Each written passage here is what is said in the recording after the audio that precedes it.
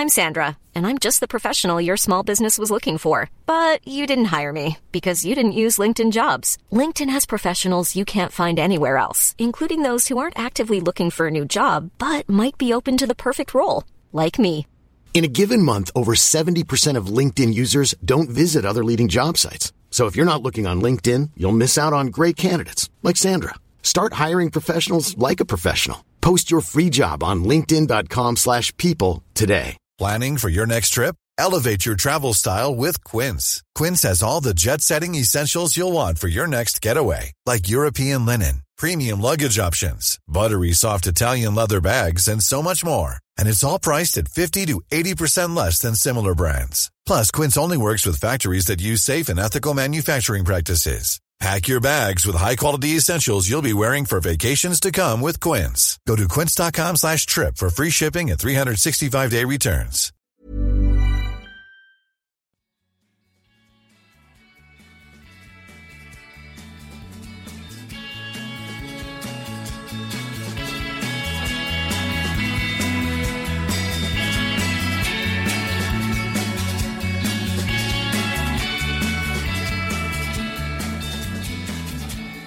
Välkommen till Klacken.nu mina damer och herrar, och jag är riktigt glad att ha Filip Wåhlin i mina hörlurar igen. Hur mår du?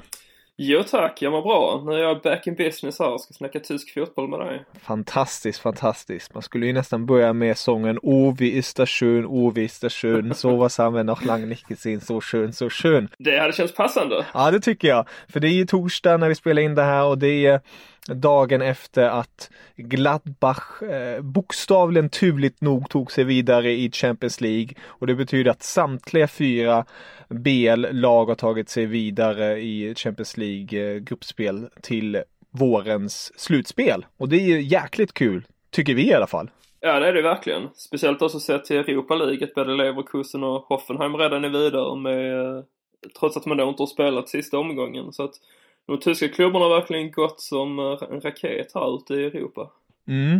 Jag tänkte vi kan komma till Leverkusen och Hoffenheim också, för det är ju lite roligt hur dessa lag har tagit sig fram, och de har väldigt tydliga karaktäristiska stories så att säga. Bayern München sedan tidigare, där kanske man behöver inte stanna för länge, men Hansi Flick fortsätter. Han fortsätter att vara obesegrad i Champions League trots att man luftade laget ordentligt förra veckan mot Atletico Madrid.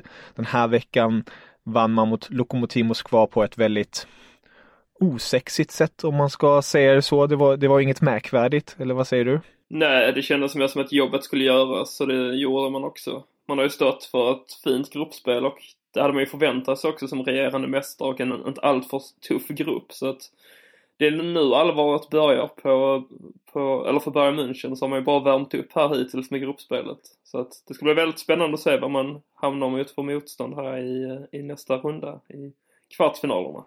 Exakt. Och det intressanta där tycker jag också är ju att de har haft en nyckelspelare vid namn Joshua Kimmich borta.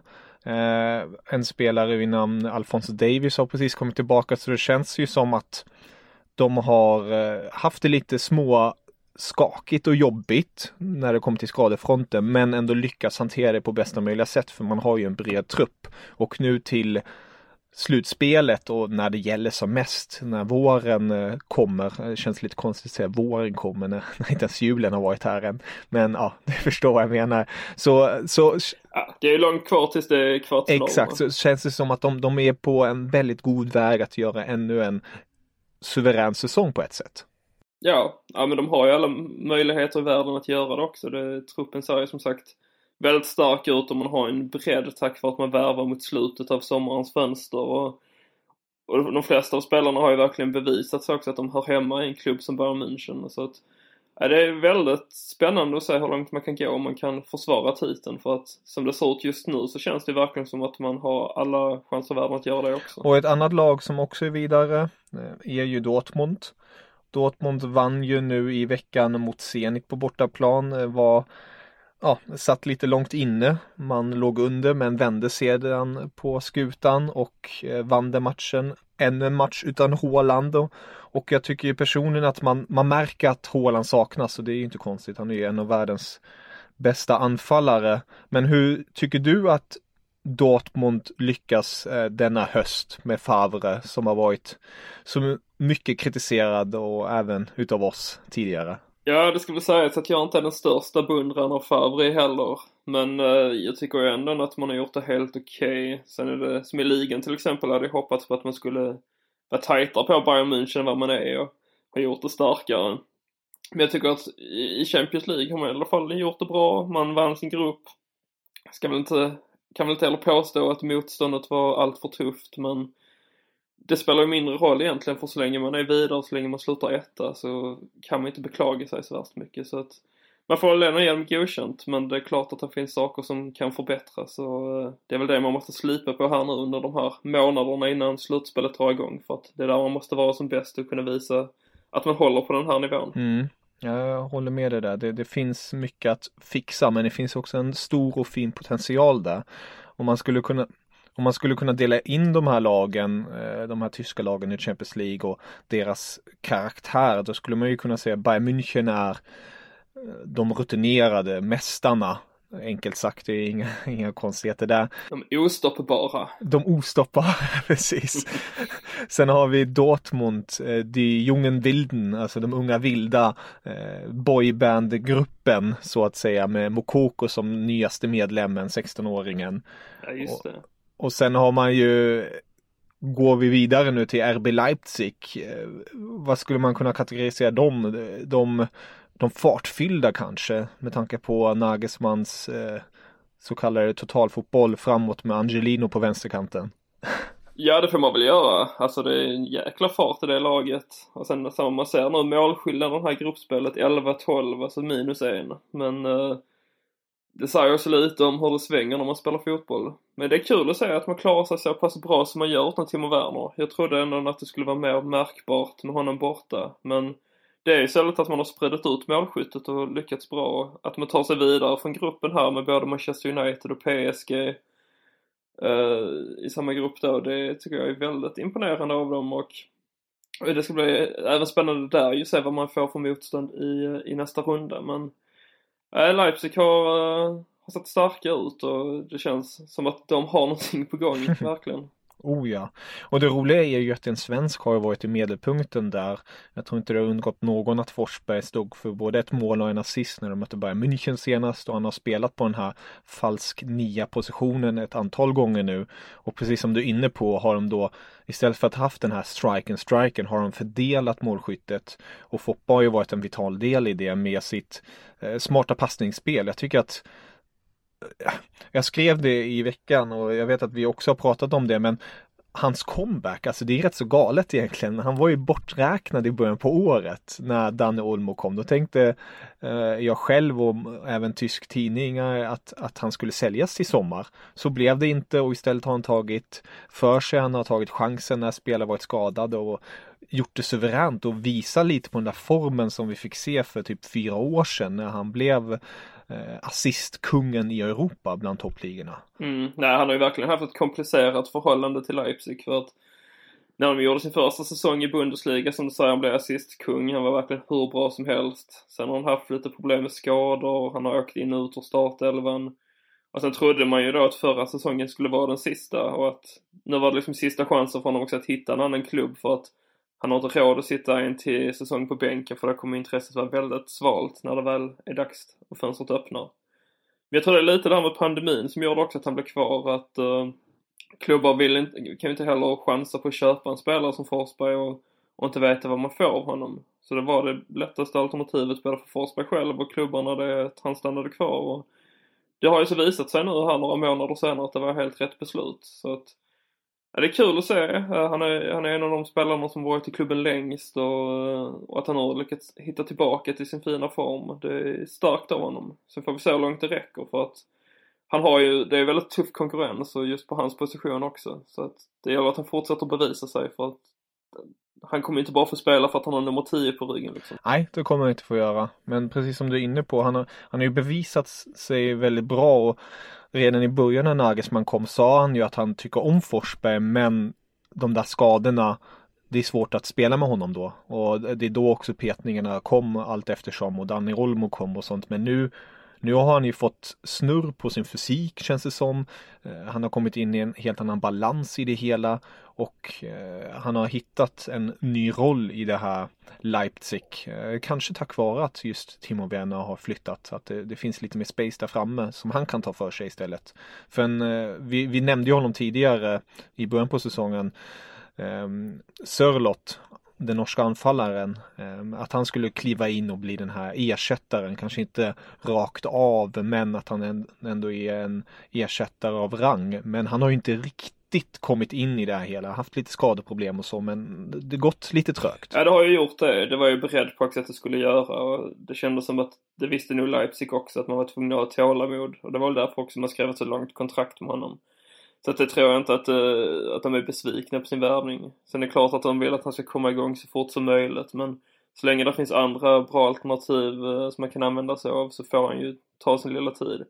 Så det är lite synd att det inte är ett vinteruppehåll för hans del det här året. För att det hade han ju behövt. Han hade fått komma in mer i gruppen och få bli mer inskolad i laget.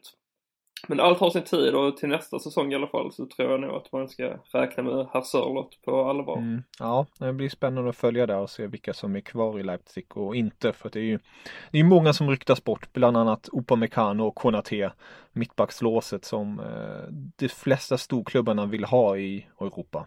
Fullt förståeligt. Verkligen, verkligen. Om vi då går till sista tyska Champions League-laget som har tagit sig vidare, det är ju Gladbach. Jag pratade med Henrik Strömblad igår och jag tyckte han sa det väldigt roligt. Han sa det väldigt bra. Gladbach, veckans gladaste förlorare. Och det är de ju verkligen, med tanke på att de var verkligen urusla. Jag tror aldrig sett dem så dåliga som de var mot Real Madrid igår under Marco Rose. Men de kan ju ändå glädja sig åt att Inter var ännu sämre med Conte. Alltså medvetet tittade jag inte på matchen mellan Inter och Shakhtar, för jag kände på något vis, om jag tittar på den matchen, då ginsar jag det och då kommer det bli mål någonstans. Så jag ville inte, men sen slog ju Gladbach och Real Madrid-matchen över till den matchen. Tänkte jag, fan okej då, jag tittar de sista minuterna och då när man ser hur brutalt dåligt Inter agerar i alla lägen, då tänkte jag, nej, okej. Bra, då kan man i alla fall se Gladbach vidare. Ja, alltså när klockan tickade upp där på 6 övertidsminuter i Inters match, det kändes det som att det såg nästan ristat i sten att de skulle göra ett mål. Men nej, det var väldigt skönt att det inte blev så, för att det hade varit otroligt tungt för Gladbach om man hade gått miste om det. Men visst, man hade haft sig själva att skylla bara, för att det är ett starkt gruppspel man har stått för, men man har ju haft chansen att säkra avancemanger tidigare, så att hade man gått miste om det så hade man ju bara fått helt enkelt se sanningen i vitögat och inse att man inte var tillräckligt bra i långa loppet. Ja, men nu är de i alla fall vidare. Nu har de chansen nu har de redan skrivit historia. Det är första gången att klubben tar sig så här långt i Champions League. Och jag tycker det är imponerande att se att Rose gör det i sin andra säsong. Och på det sättet han gör det också på. För att man ledde ju både mot Inter och Real. Och det är, det är ju speciellt det här försvarsspelet som har konstigt nog hackat lite mer och mer den här säsongen jämfört med fjolårssäsongen, vart jag tycker nästan försvaret var deras nästan starkaste gren. Eller vad säger du? Jo, nej, jag håller med dig. Nu känns det mer som att anfall är det bästa försvar som de kör på. Och det ser man ju så på målskillnaden där man har pangat in 16 mål under gruppspelet. Sen kommer ju visserligen majoriteten av dem mot Shakhtar Donetsk, men det är ändå väldigt imponerande att lyckas näta 16 gånger i en Champions League-grupp där man har både Real Madrid och Inter med.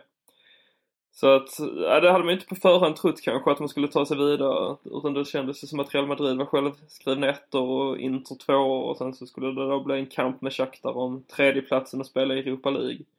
Så det är en positiv överraskning. Sen tycker jag att man har fått se bevis på att man inte är vana vid att spela i Champions League mot de här klubbarna, för att det som du säger, att det har varit slarv i defensiven, så ska det egentligen inte se ut. Och nu håller man själva på att slarva bort avancemanget. Och det var väl på grund av nervositet, skulle jag tro, för att nu gällde det verkligen allt mot Real Madrid, som har dessutom sett svag ut. Men då klarar man inte det att göra en av sina svagaste matcher på bra länge. Så att det är mer tur än skicklighet man går vidare sett till den sista omgången. Men i helhet så ska man vara väldigt nöjda med sitt gruppspel. Och jag hoppas verkligen att man nyttjar den här tiden nu här innan slutspelet går igång, med att man bygger på och rustar försvaret och hittar en spelstil som passar laget bra så att man kan klättra i tabellen i Bundesliga och samt gå in stärkta till kvartsfinalen. Ja, jag håller med dig där. Det blir extremt intressant att se vilka de också ställs mot. Det lottas ju på måndag. Men med tanke på vad de har för offensiv, då tror jag de kan skada de flesta.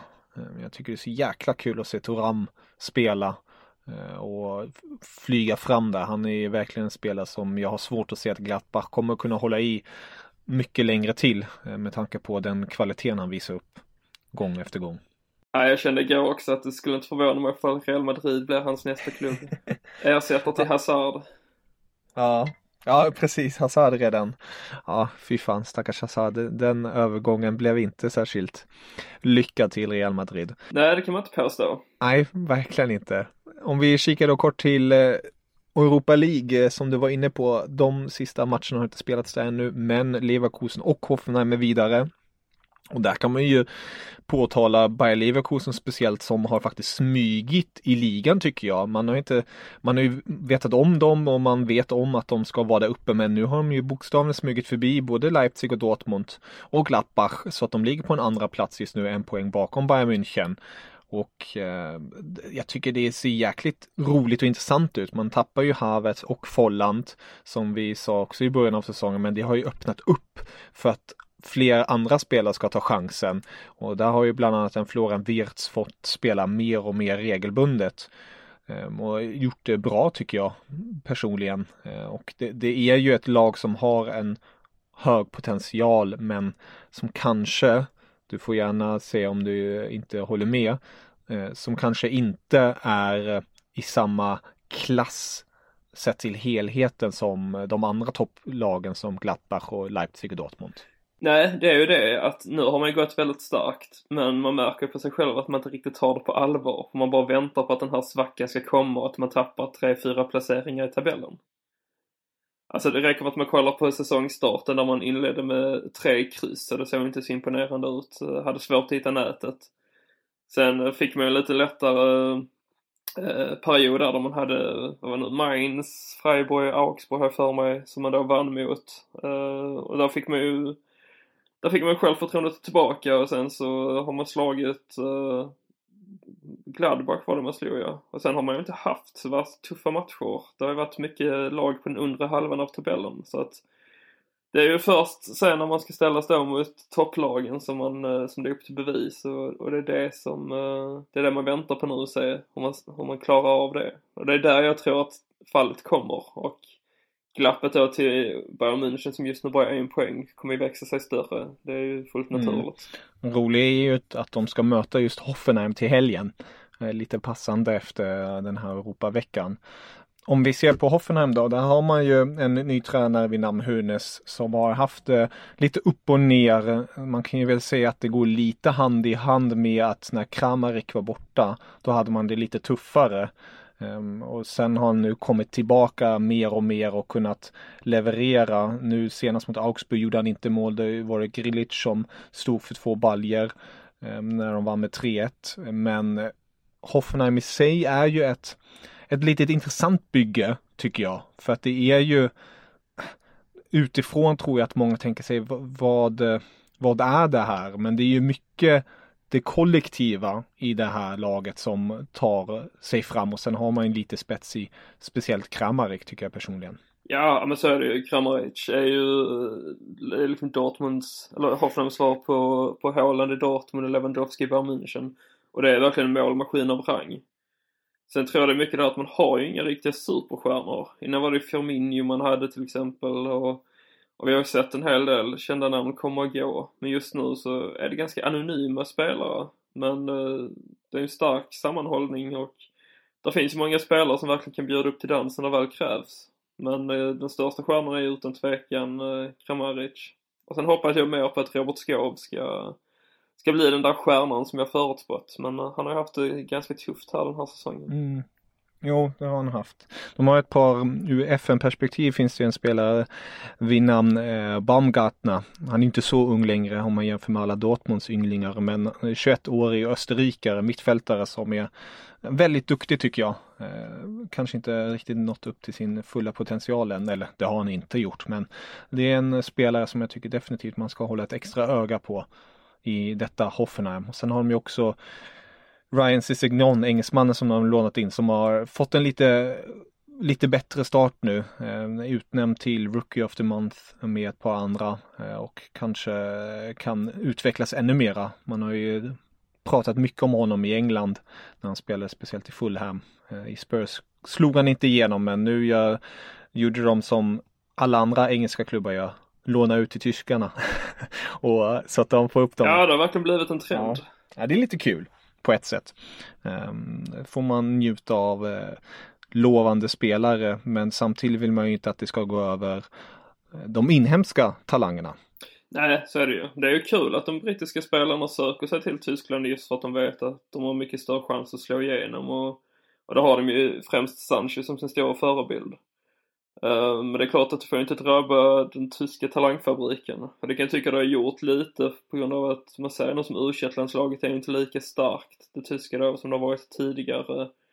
Och det är ju inte bara från England där kommer talanger, utan framförallt från Frankrike kommer det väldigt många, och USA har det också kommit en del. Så att ja, det har ju blivit Tyskland, det har ju blivit en plantskola även för utländska talanger nu. Och det är ju alltid kul att se nya världsstjärnor komma fram. Men som jag manofil så vill man ju helst att de tyska ska gå före där. Så att vi får väl se om trenden avtar, att man kommer börja satsa mer på de tyska spelarna igen. Ja, jag tror det. Det finns många tankar och röster där ute som säger att det ska bli förändring på det hela. Men mer om det senare. Om vi då blickar mot Bundesliga-tabellen så har vi nämnt det lite redan. Bayern leder, Leverkusen 2, Leipzig 3, Dortmund 4, Wolfsburg 5, Union Berlin 6 och där bak på 7:e platsen har vi Gladbach. Och det är ju tajt, skiljer ju bara 6 poäng mellan plats 2 och 7. Och det lär ju nog hända en hel del där, men det är ju extra roligt om man tittar bara rakt upp och ner är ju just att Union Berlin är där uppe och fortsätter leverera i Bundesliga sin andra säsong nu i rad och med lite förändringar i truppen. Sebbe gick ju till Köln, Sebastian Andersson, och in har man ju fått bland annat Max Kruse som har ändrat på spelet och fått upp flåset. Har man nu verkligen gjort det jäkligt bra? Ja, det får man säga. Man får inte heller glömma att de har fått in Finlands svar på Haaland, Joel Poyanpalo. Just det. Honom har det lite... Nätade väl i debut. Stämmer. Han är rätt så bra på det här. Gjorde han inte något liknande i Leverkusen när han hoppade in och gjorde hattrick på något galet sätt? Sista omgången hade varit skadad hela säsongen. Kommer in och spelar typ 8 minuter och gör 3 mål. Nej, nästan den stilen var det. Helt otroligt. Men det är ju en målmaskin, men sen är han ju för ojämn. Alltså det känns ju som att han håller ju som bäst i Schweiz, men kan också glänsa till i Bundesliga. Lite Terode-syndromet, fast ändå någonstans jämnare, för att han kan ändå klara av att spela i Bundesliga. Men det kan mycket väl sluta med att han blir en ny Terode som går från lag till lag i Schweiz och skjuter upp dem tillbaka till Bundesliga. Men stannar själv kvar. Ja, det hade varit häftigt om han gjorde det. Han har ju varit så länge också i Tyskland så att det känns som att det är där han ska vara. Jag vill inte se honom gå någon annanstans. Så jag vet inte riktigt var han skulle gå i så fall, för att han är inte tillräckligt bra på Premier League, och La Liga och Serie A tror jag inte passar honom så bra. Så att det är i så fall typ ett holländskt topplag kanske. Men det säger honom mycket hellre kvar i Tyskland. Ja, jag håller med dig där. Om vi blickar annars då, är det någonting som du skulle vilja ta upp med tanke på tabelläget just nu? För det har ju ändå gått 10 matcher den här säsongen. Ja, alltså om vi börjar med toppskiktet där, så kan man väl då slå fast att Union Berlin är det här överraskningslaget som det alltid brukar vara rätt. Och det är jättekul att se, speciellt då med, som vi säger, Max Kruse och Poyanpalo i laget, att de har gått så starka. Sen kommer det ju inte hålla i längden. Jag har väldigt svårt för att se dem gå ut och spela i Europa League, men man ska komma ihåg att de gör blott sin andra säsong någonsin i den tyska fotbollens finrum, och att då ligga på 6:e plats med häng på topp 4 efter 10 omgångar, det är starkt. Men förmodligen kommer Gladbach gå med där, speciellt om de åker ut i Champions League sen i slutspelet, så lär de ha mer fokus på ligan. Men annars så går det väl inte bort sig från jumbon i tabellen, eller vad säger du? Ja, det blåa tåget, eller vad man nu ska kalla det, det ser inte bra ut för Schalke. Det är som sagt, sedan den 17 januari har man inte vunnit i ligaspelet. Nu är det väl 26 raka ligamatcher utan vinst. Och man har minus 25 i målskillnad. Och ja, det är kaos på alla sätt och vis, inte bara på planen, även utanför planen. Det är verkligen ett hus som kommer falla vilken sekund som helst. Ja, 5 matcher till och så är man det sämsta laget någonsin i Bundesligas historia. Det vill säga att man har gått segerlösa längst, eller flest antal matcher. When you're ready to pop the question, the last thing you want to do is second guess the ring. At BlueNile.com, you can design a one-of-a-kind ring with the ease and convenience of shopping online. Choose your diamond and setting. When you find the one, you'll get it delivered right to your door. Go to BlueNile.com and use promo code LISTEN to get $50 off your purchase of $500 or more. That's code LISTEN at BlueNile.com for $50 off your purchase. BlueNile.com, code LISTEN. Hiring for your small business? If you're not looking for professionals on LinkedIn, you're looking in the wrong place. That's like looking for your car keys in a fish tank. LinkedIn helps you hire professionals you can't find anywhere else, even those who aren't actively searching for a new job but might be open to the perfect role. In a given month, over 70% of LinkedIn users don't even visit other leading job sites. So start looking in the right place. With LinkedIn, you can hire professionals like a professional. Post your free job on linkedin.com/people today. Since 2013, Bombas has donated over 100 million socks, underwear, and T-shirts to those facing homelessness. If we counted those on air, this ad would last over 1,157 days. But if we counted the time it takes to make a donation possible, it would take just a few clicks. Because every time you make a purchase, Bombas donates an item to someone who needs it. Go to bombas.com/ACAST and use code ACAST for 20% off your first purchase. That's bombas.com/ACAST, code ACAST. Det är Tasmania i Berlin som innehar det negativa rekordet, men det verkar ju som att det är Schalke som kommer ta det, för att så som det ser ut så är man ju inte nära att vinna. Det är ju match efter match så ser det så bedrövligt ut så att det inte liknar någonting. Och ja, jag skrev en krönika om det igår, för jag kände att jag kan inte låta bli, och min slutsats är ju liksom att det är kört, att Schalke kommer att åka ut. Och man tror ju inte att det ska ske, för att Schalke är en sån pass stor klubb.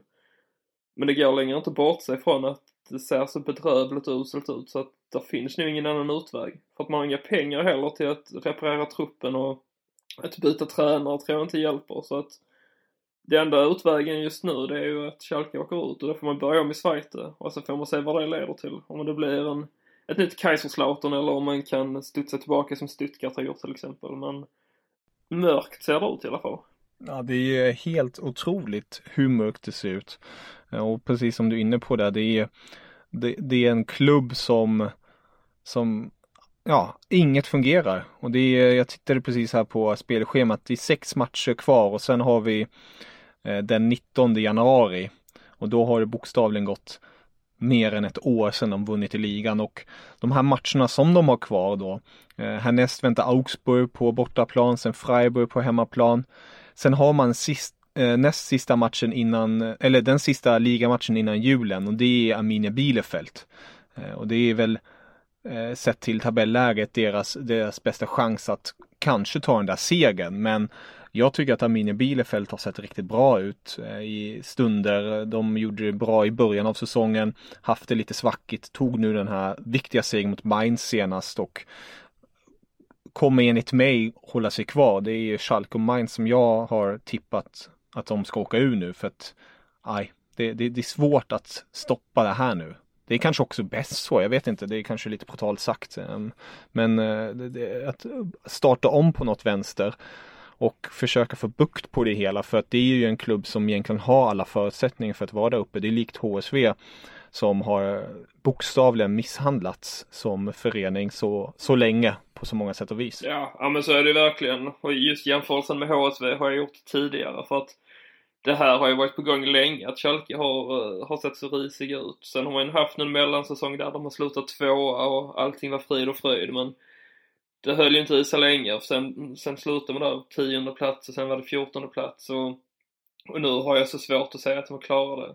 Och sen Mainz kan man väl bäst jämföra med typ Gävle i Sverige, att det är en klubb som egentligen inte ska vara i Bundesliga, kan man tycka, men som har trollat och trixat sen Jürgen Klopps dagar och har lyckats hålla sig kvar. Men det har ju varit på håret att man har åkt ut tidigare. Och sen den här säsongen känns det bara som att nu har man något vägs ände, för att visst finns det duktiga spelare i laget, inte minst Mateta och Quaison offensivt, men man kan inte heller förlita sig på att det är de som ska skjuta kvar Mainz ännu en säsong. Förra säsongen var det då Quaison som gjorde det, men nu är det mer så här att nej, nu har man verkligen något vägs ände, och jag tror så att man accepterar och börjar förbereda sig för att man kommer att åka ut. Och jag tror att man kommer göra det ganska bra i Schweiz och kunna ta sig tillbaka. Desto större frågetecken kring Schalke liksom, som inte alls har planerat för en nedflyttning. Så nej, det är verkligen spännande att se vad som händer där, men jag har svårt att säga att man bara studsar tillbaka på en gång. Jag håller med dig där. Ja, det är också tufft för Mainz där, för att förra året fanns det ju vissa lag som var självklara att de skulle åka ut, till exempel Paderborn. De hade inget att göra i Bundesliga, men i år har ju Stuttgart och Bielefeld kommit upp. Bielefeld som gjorde en succésäsong förra året i Zweite Bundesliga och spelade en viss fotboll vart de vill ju spela fotboll. Alltså de vill ju rulla boll, jämfört med andra lag som kanske inte har en riktig spelidé och lyckas på något vänster ta sig upp. Stuttgart är ju, det är en storklubben som har potentialen i sig och som också har visat vad de går för. De har en fin ungdomsverksamhet och då finns inte rum för att vara lite smådålig. Då åker man helt enkelt. Ja, men så är det ju. Alltså det Bielefeld-grejen med dem är att man ska inte förvänta sig att de ska gå och slå Dortmund och Gladbach liksom, utan det de ska göra är att slå sina bottenkonkurrenter och hålla sig kvar så vidare och sen bygga vidare på det och försöka etablera sig i ligan. Så att de ligger där de ligger nu då på kvalplatsen, det är ingenting som förvånar. Och så nu den helgen här så möter man Freiburg som har 1 poäng mer bara. Så vinner man den så tar man ett steg bort från den absoluta bottenstriden, och det är just det man måste göra. Det är just det jag tror man kommer göra också, för att det ser ändå tillräckligt bra ut för att man ska kunna stanna kvar. Och det tror jag mer är ett frågetecken kring Freiburg som gjorde så med sina stjärnor under sommarens fönster utan att riktigt ersätta dem med någonting. Så att vi får se, men just nu känns det verkligen som att det är Schalke och Mainz som behåller platserna under strecket, och sen kommer det nog bli en djungel kring vilket lag som får kvala. Är det HSV som kommer kvala sig upp eller? Nej, det blir 4:e platsen i år igen. Vi har ju redan sett hur det ser ut nu. Vad är det, 5 matcher nu utan seger? Det blir en 4:e plats i år igen. Det är helt otroligt verkligen. Vet du vad? Jag spelar faktiskt med just HSV på Football Manager nu. Jaha. Startat en serie med dem och kör dem och det tyska landslaget. Tyckte det var en bra kombo. Ja. 2 stycken som behöver hjälp. Och det går ju faktiskt helt okej. Tagit bort lite dörkött så att säga. Varit lite krass och rensat. Men i verkligheten vill det sig inte på samma sätt. Nej, det hade också behövt göras av med lite dödkött. Visserligen gjorde man det under sommaren, men det kan aldrig göras av med dödkött i den klubben. Alltså. Nej. Kul ur ett svenskt perspektiv om vi tittar på Zweite Bundesliga är just Greuther Fürth som ligger 2:a. 1 poäng bakom Holstein Kiel. Och i Fürth har vi ju Rigotta, kaptenen, anfallaren som har gjort det riktigt bra och fått mycket lovord i Tyskland. Fått så här, inte smeknamn, men man har ju beskrivit honom som en spelare som gör det på egen hand och kan vara den avgörande faktorn, och det är jäkligt roligt att han har nu fått den utvecklingen i Tyskland efter ett par tunga år i både Frankfurt och annat. Så det kanske kan bli något där, men Zweite Bundesliga, det känns som att det kan hända lite vad som helst. Inget är säkert ännu, men de är på god väg uppåt. Ja, men den här säsongen är väldigt märklig. Och det har ju Hagotas karriär också varit. Men det känns ju som att han har hittat hem nu i Greuther Fürth. Och dock hade jag kanske inte trott att han skulle bli kapten, för han har aldrig riktigt känt som det materialet. Men Han har inte heller han har inte blivit intervjuad på länge och inte varit så offentlig. Jag har försökt få till intervju med honom när jag bodde i Frankfurt till exempel, men han vill inte.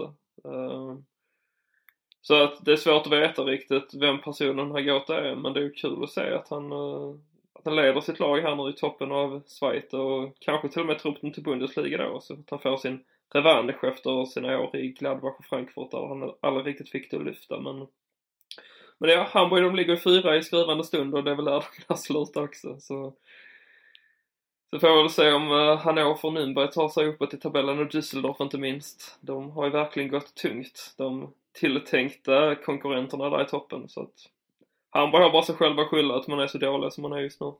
Ja, de har blivit bra på det. Sorgligt nog. Det kan man väl säga. Det har blivit deras stora expertis att gå risigt. Ja, men Filip, riktigt roligt att prata med dig och som ni hör här är det ju en extremt underhållande säsong trots omständigheterna. Det hände en hel del.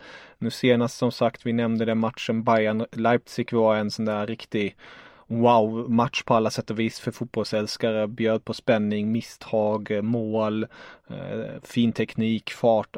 Ja, allt i princip, och det gör ju också många andra matcher som kanske inte får den uppmärksamheten i media som den borde få. Men jag slår ett stort slag för att titta och njut på tysk fotboll. Ja, det är sällan man blir besviken, såvida man då inte håller på HSV eller Schalke, men som neutral åskådare så blir man ju underhållen. Det är ju en garanti när man kollar på tysk fotboll. Det är väl en gyllene regel, håll inte på HSV eller Schalke om du vill titta på tysk fotboll.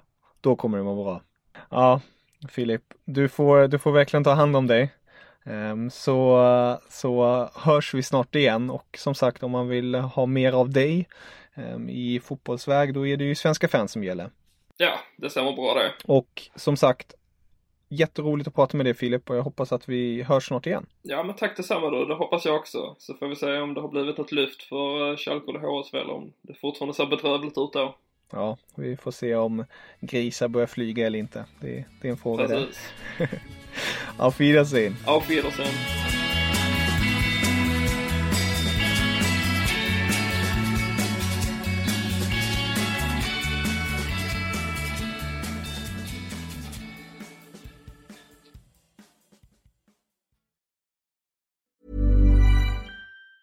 The secret to summer-ready skin is here. Osea's #1 best-selling Undaria Algae Body Oil, clinically proven to instantly improve skin elasticity and transform dry skin to silky, soft, and unbelievably glowing. Its signature scent of freshly squeezed grapefruit, cypress, and mango mandarin transports you to sun-kissed summer days. Get healthy, glowing skin for summer with clean, vegan skincare from Osea. Get 10% off your first order site-wide with code GLOW at OseaMalibu.com.